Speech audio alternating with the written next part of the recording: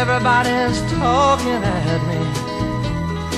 I don't hear words they're saying, only the echoes of my mind.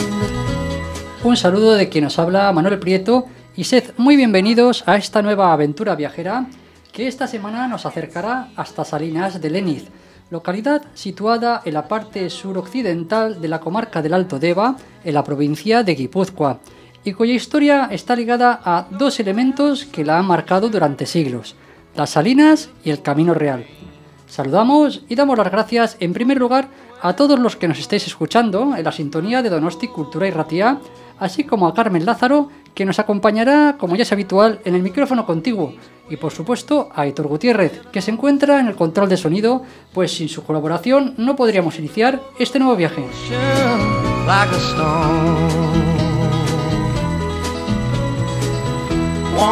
Ongi etorriak izan gure Insiders irratsaiora. Bienvenidos a nuestro programa de radio Insiders.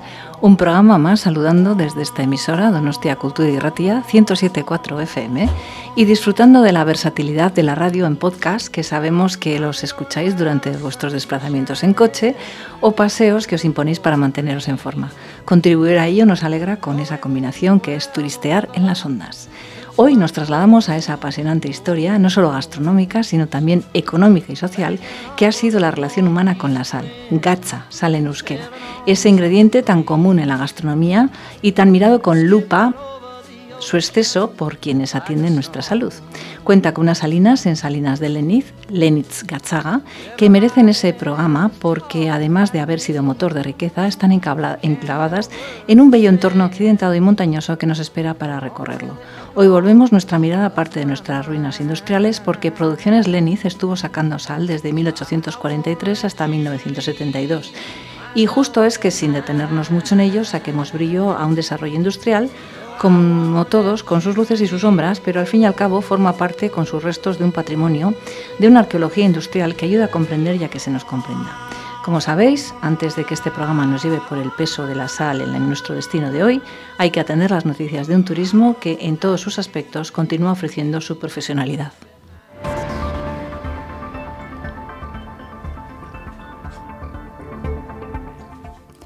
Tuvo lugar los pasados 6, 7 y 8 de mayo la Feria Expo Vacaciones, que se desarrolló en el pabellón número 1 del BEC en Baracaldo, Bilbao, donde se llegaron a reunir 184 expositores mostrando un amplio universo de planes y atractivos turísticos que sentir y vivir. Esta feria es un escaparate en el que proyectar la oferta amplia y variada que puede ofrecer Euskadi, explicó Javier Hurtado, consejero de Turismo del Gobierno vasco.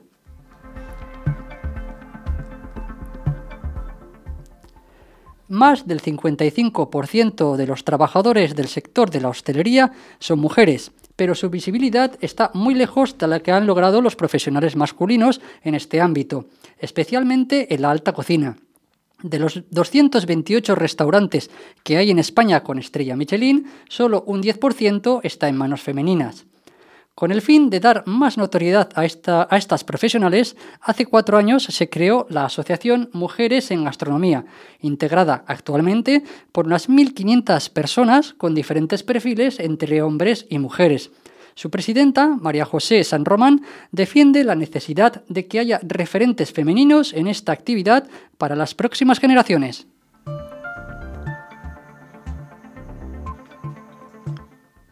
Este verano, España estará conectada directamente con Puerto Vallarta, Riviera Nayarit, porque World to Fly, la aerolínea de W2M, hará vuelos especiales que servirán como punta de lanza para conectar Madrid con el Pacífico mexicano, un destino que gana protagonismo en las estrategias y proyectos de las empresas españolas. Juan Enrique Suárez del Real Tostado, secretario del Turismo del Estado de Nayarit, expone que la fortaleza del Estado radica en la seguridad, en su riqueza natural y cultural y en una exclusividad para todos los bolsillos.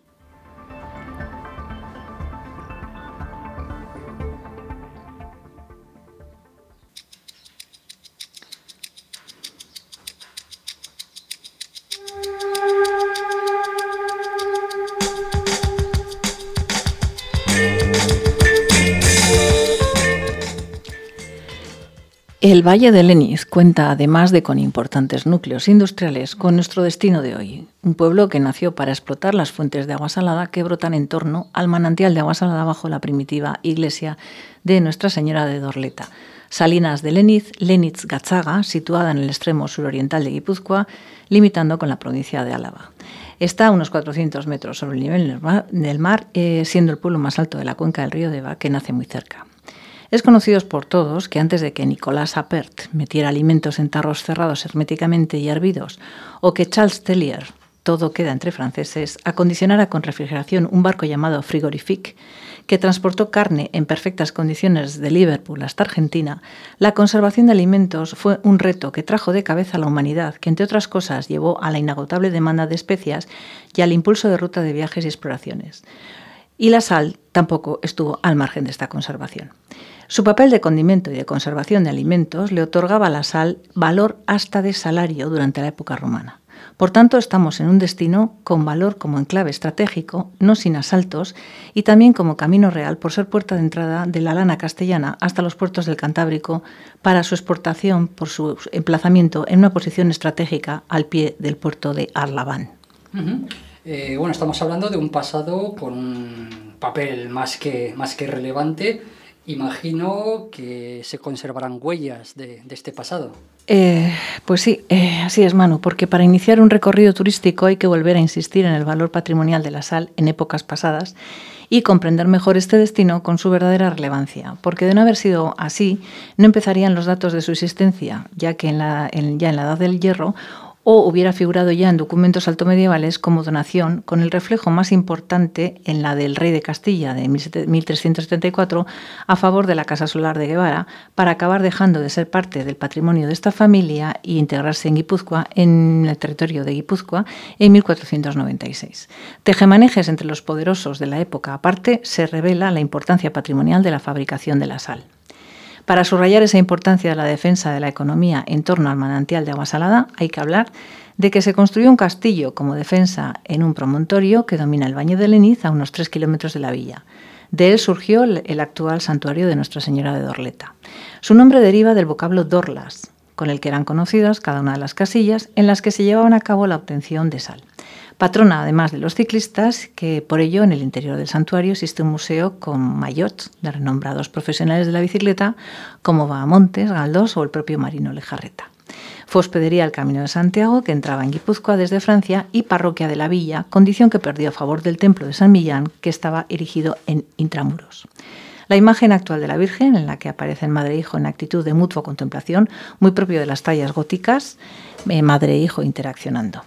Y durante años hubo un lienzo de San Francisco que se hallaba en el coro, que pertenecía al Greco, por donación en 1866 de un paisano de la villa, acaudalado abogado que vivía en Madrid y que por seguridad se trasladó a San Sebastián en los años 70.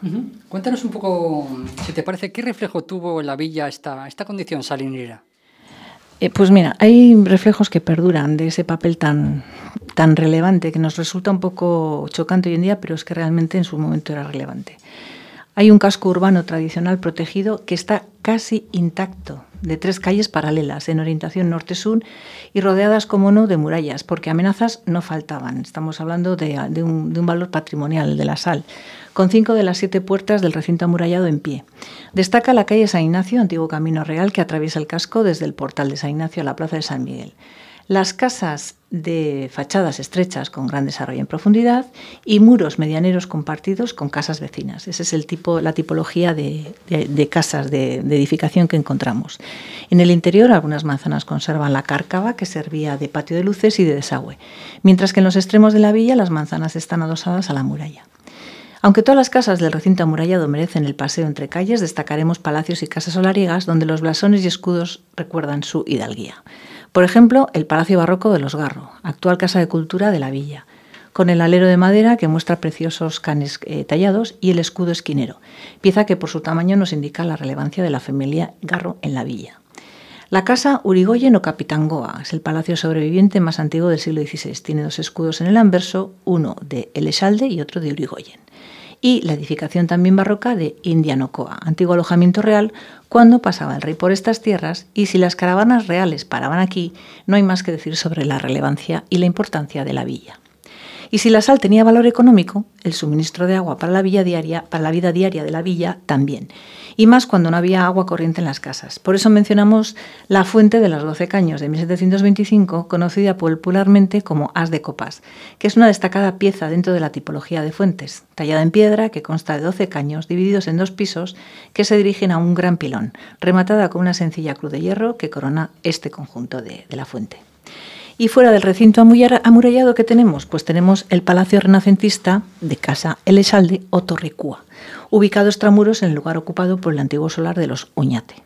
Y como testimonio de la relevancia logística de esta villa, se conserva la que fuera Casa de Arbitrios, ubicada al pie de la carretera Guipúzcoa 627-627, y las huellas dejadas por el ferrocarril de vía estrecha Mecoal de Vitoria-Estella, cuyo trazado en esta zona discurre en paralelo al de la propia carretera. El cooperativismo de esta comarca ha sido estudiado en muchas facultades. En 1956 se creó la primera cooperativa industrial en Mondragón, cercano a nuestras Salinas de hoy, con una filosofía empresarial que se asienta en valores corporativos como cooperación o la innovación, entre otros. Nosotros destacaremos su proyecto musical Humanity and Music, que fue el proyecto artístico creado en 2019 para transmitir la experiencia cooperativa recurriendo a la música para invitar a la sociedad a hacer su propia interpretación. Con composiciones de Fernando Vázquez y letras de John Sarasúa, una masa coral transmite en este proyecto de 8 canciones lo construido por generaciones de cooperativistas con sus preocupaciones y contradicciones. Se acompañó de un precioso e inspirador libro ilustrado por Maite Mutuberría. Tratándose de un programa centrado en la experiencia turística, hemos escogido la pieza llamada Internacionalización, Nazio Arteratxea en euskera. En ella se pueden escuchar diferentes idiomas y un mensaje de esperanza donde se anima a suponer que el humanismo puede conjugarse con el trabajo.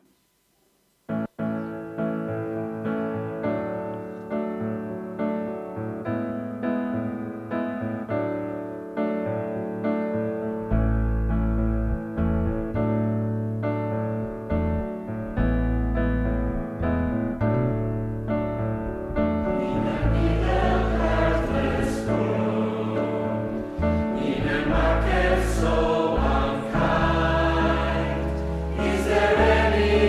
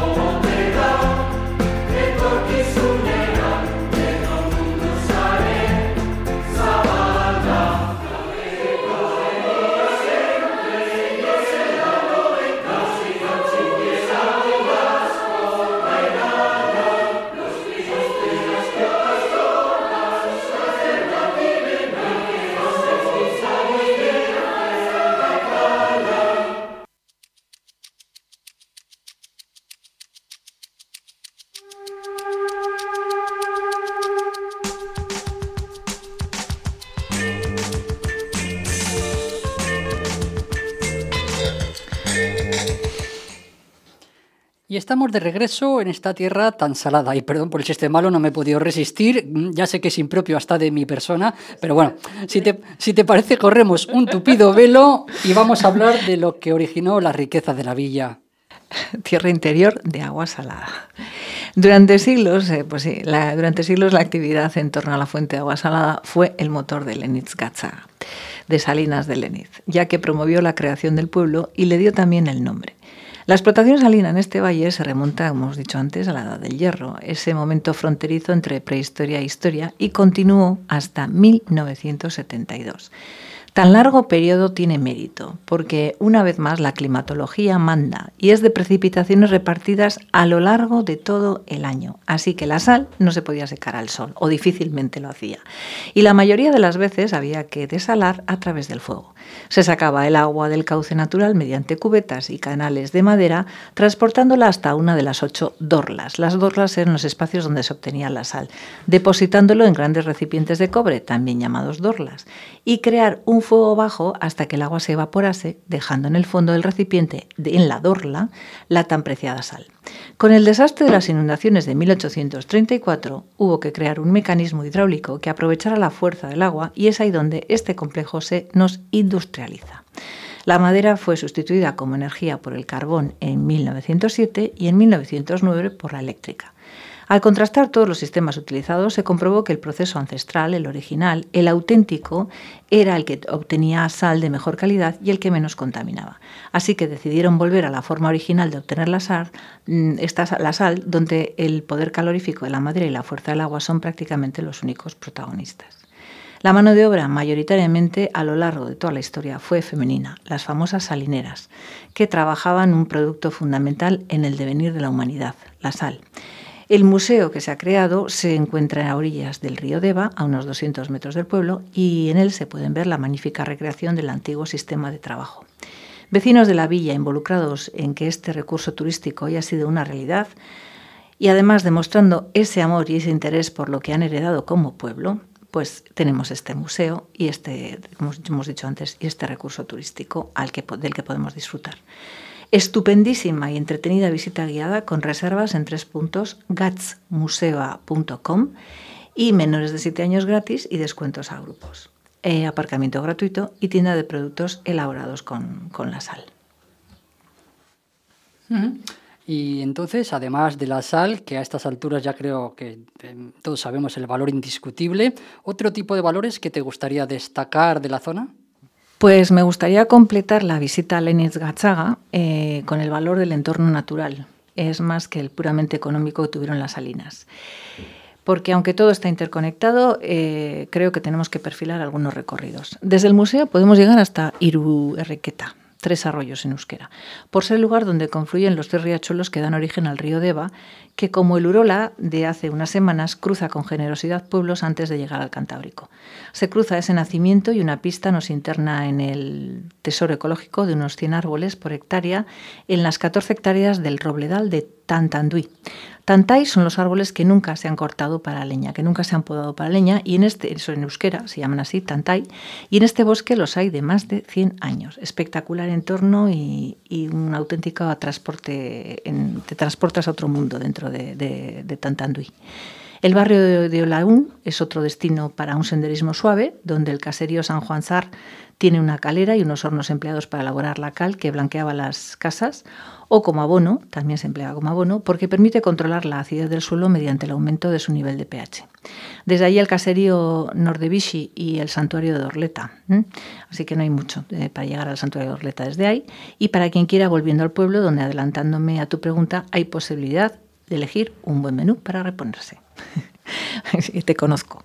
Otro recorrido es el que desde el pueblo, siguiendo las señas indicativas que llegamos, llegando a las señas indicativas que hay, es el del parque de Benguerreca, que ascendiendo por una pista de tierra se llega al santuario de Orleta, y desde aquí se inicia el ascenso que progresivamente nos conduce otra vez al barrio de Olaún. Por la falda del monte llegamos a la peña rocosa de Aitzorrotz, Cuenta con una zona recreativa con mesas, asadores y una fuente, contando con un estupendo roquedal para hacer prácticas de escalada. En la zona alta del lugar se encuentran las ruinas del antiguo castillo que defendía el reino de Navarra y cuenta en su interior con un gran aljibe y la ermita de Santa Cruz, que definen mucho este entorno de Itzorrotz y bien podrían ser escenario de películas o series tipo Juego de Tronos. Que, bueno, esto es cosa mía particular, pero echando la imaginación pues no sería tan extraño. Y un recorrido que pasa del paisaje atlántico al Mediterráneo es el de Izukitza, desde el que se puede disfrutar una villa panorámica de los embalses del Zadorra y se controla el puerto de Arlaban. Así que, enclave estratégico durante la Guerra de Independencia contra los franceses, este tipo de sitios siempre son estratégicos, y las posteriores guerras civiles con restos de fortificaciones y búnkers. Bueno, has hablado de reponerse, ¿no? Y al contrario que tus negros pensamientos, no estaba yo pensando en comer a estas alturas, no. Pero bueno, tanto trabajo salinero, tanta defensa, tanto cruce comercial. Lo que sí estaba pensando es en la fiesta. Así que no puedo dejar de pensar que también en esta zona habrá tradición fiestera. Bueno, sí, y tradición fiestera con comida, así que estate tranquilo que hay bocado. Y bebida. Y bebida, hombre, por supuesto, que no falte. Oye, hay que reponer el cuerpo, no solo de pan vive el hombre, ¿no? También hay que beber y hay que disfrutar. Hay que meterle longaniza al pan. Sí, así es, el pan con chorizo mejor. Pan con pan, ya sabes. Y muy conocidas y necesarias esas fiestas, para entender mejor a los pueblos y también para ver ese carácter más relajado y social de la vida diaria que con la pandemia tanto se ha limitado. Son fiestas que atraen generalmente al público cercano, de los pueblos cercanos, pero están abiertas a ser vividas por quienes nos visiten en las siguientes fechas. Mencionamos la primera, fiesta de San Martín, el primer domingo de julio en la ermita de San Martín de Surtitza. En septiembre, Andramaixak, fiestas patronales de Léniz, que procuran compaginar un gran número de actividades lúdicas y culturales dirigidas a todos los públicos, con los tradicionales juegos infantiles, los berchos tan tradicionales y tan insertados en la cultura vasca, la comida popular, los partidos de pelota, los festivales de rock, las competiciones de mus, ocupan un lugar destacado en el programa de actos organizado para tan especial ocasión y la tradicional romería al santuario de Nuestra Señora de Dorleta. El 13 de noviembre, el domingo más próximo a esa fecha, Xamilishanak, feria anual de artesanía con diversas actividades paralelas y para ofertar artesanía web del ayuntamiento, para ofertar la artesanía web del ayuntamiento para quien quiera exponer sus trabajos y venderlos, www.leintzgatzaga.eus. Como siempre decimos, imposible abarcar todo y totalmente lo que cada destino ofrece para disfrutar de su patrimonio natural y cultural, porque es mucho siempre. Y sobre todo mucho para dedicarle tiempo, para no andar corriendo, que no hay nada peor que hacer estas cosas con prisas. Solo esperaremos que si no lo conocéis, pues daros motivos para ir. Si los conocéis, para que disfrutéis de otros aspectos. Y si recibís a familia o amigos, para que les deis a conocer algo que sabemos por propia experiencia que nunca defrauda. Pensar en que Léniz Gatzaga, Salinas de Léniz, fue codiciada, peleada y trabajada por muchos para ser hoy disfrutada y comprendida por todos. Descontrol son una banda de punk originaria de Arrasate, Mondragón, y formada en 1996. Arrasate siempre ha tenido una clara tendencia para unir la música punk y oil, y esto ha hecho que hayan surgido este tipo de grupos en el Alto Deba. Descontrol es un claro ejemplo de dicha influencia. El grupo Descontrol nació con Oyer al bajo, Iker a la batería, Aritz a la voz y Markel a la guitarra, que se unirían para formar una banda. 5 o 6 meses después se uniría Osoro, que también tocaba la guitarra. El grupo finalmente se conformaría como un quinteto. Su primer trabajo se grabó en Sort Studios entre junio y julio de 1998. Grabaron 7 canciones, una de las cuales era una versión de la banda Zakarrak. En 2002 lanzaron su primer LP, editado por Potential Hardcore en Madrid. Le seguirían otros trabajos como Duintasunez Eutsi, editado por Oyuka en 2006, o Aurrera Begira, que vería la luz en 2009 de la mano de Vaga Viga, entre otros. Precisamente al álbum del 2006, Duintasunez Eutsi, pertenece el siguiente tema.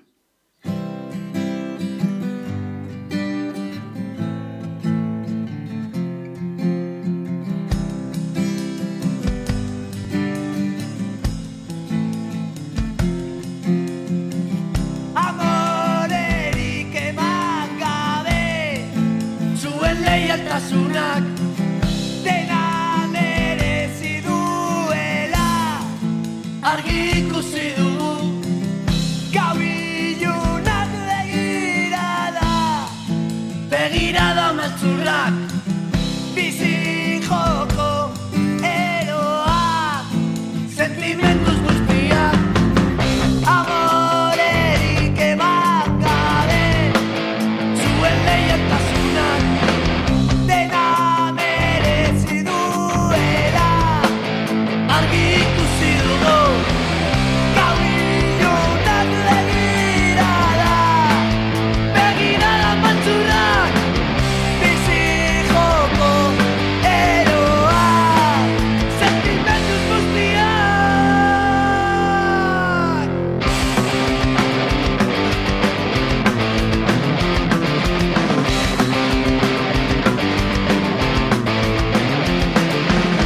Bitasunez jarraitzen diogu aspaldiatik genion bideari guztia bera eramaten saiatzen gera dena merezi duen non bidean ahaztu gabe bidean ahaztu gabe bidean ahaztu gabe amorerik eman gabe zuen leialtasunak dena merezi duela argi ikusi dugu gau ilunak begirada maltzurrak bizi joko eroak sentimentuz guztiak.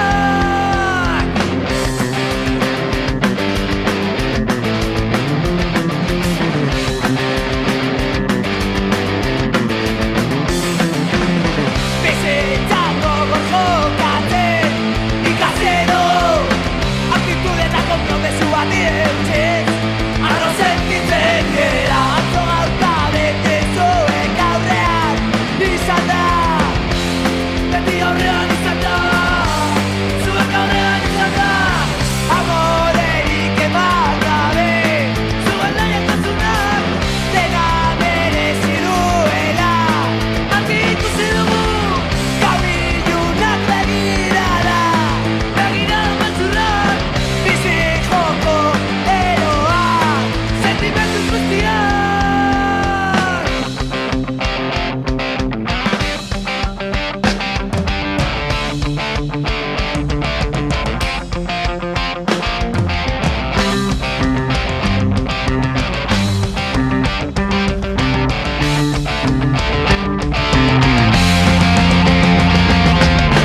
Hemen egongo gainera bebe hemen egongo gainera bebe hemen egongo gainera bebe hemen egongo gainera bebe hemen egongo gainera bebe hemen egongo gainera bebe hemen egongo gainera bebe hemen egongo gainera bebe hemen egongo gainera bebe hemen egongo gainera bebe hemen egongo gainera bebe hemen egongo gainera bebe hemen egongo gainera bebe hemen egongo gainera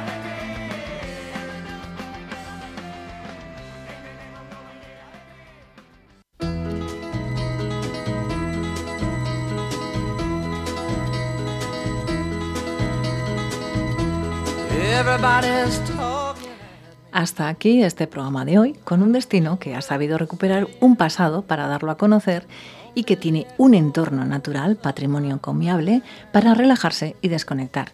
Darle una oportunidad en vuestra agenda a este enclave para un paseo entre urbanismo medieval y para la entretenida visita a las Salinas, el peso de la sal en la historia y, cómo no, a la historia de hombres y mujeres que trabajaban en la producción de la sal.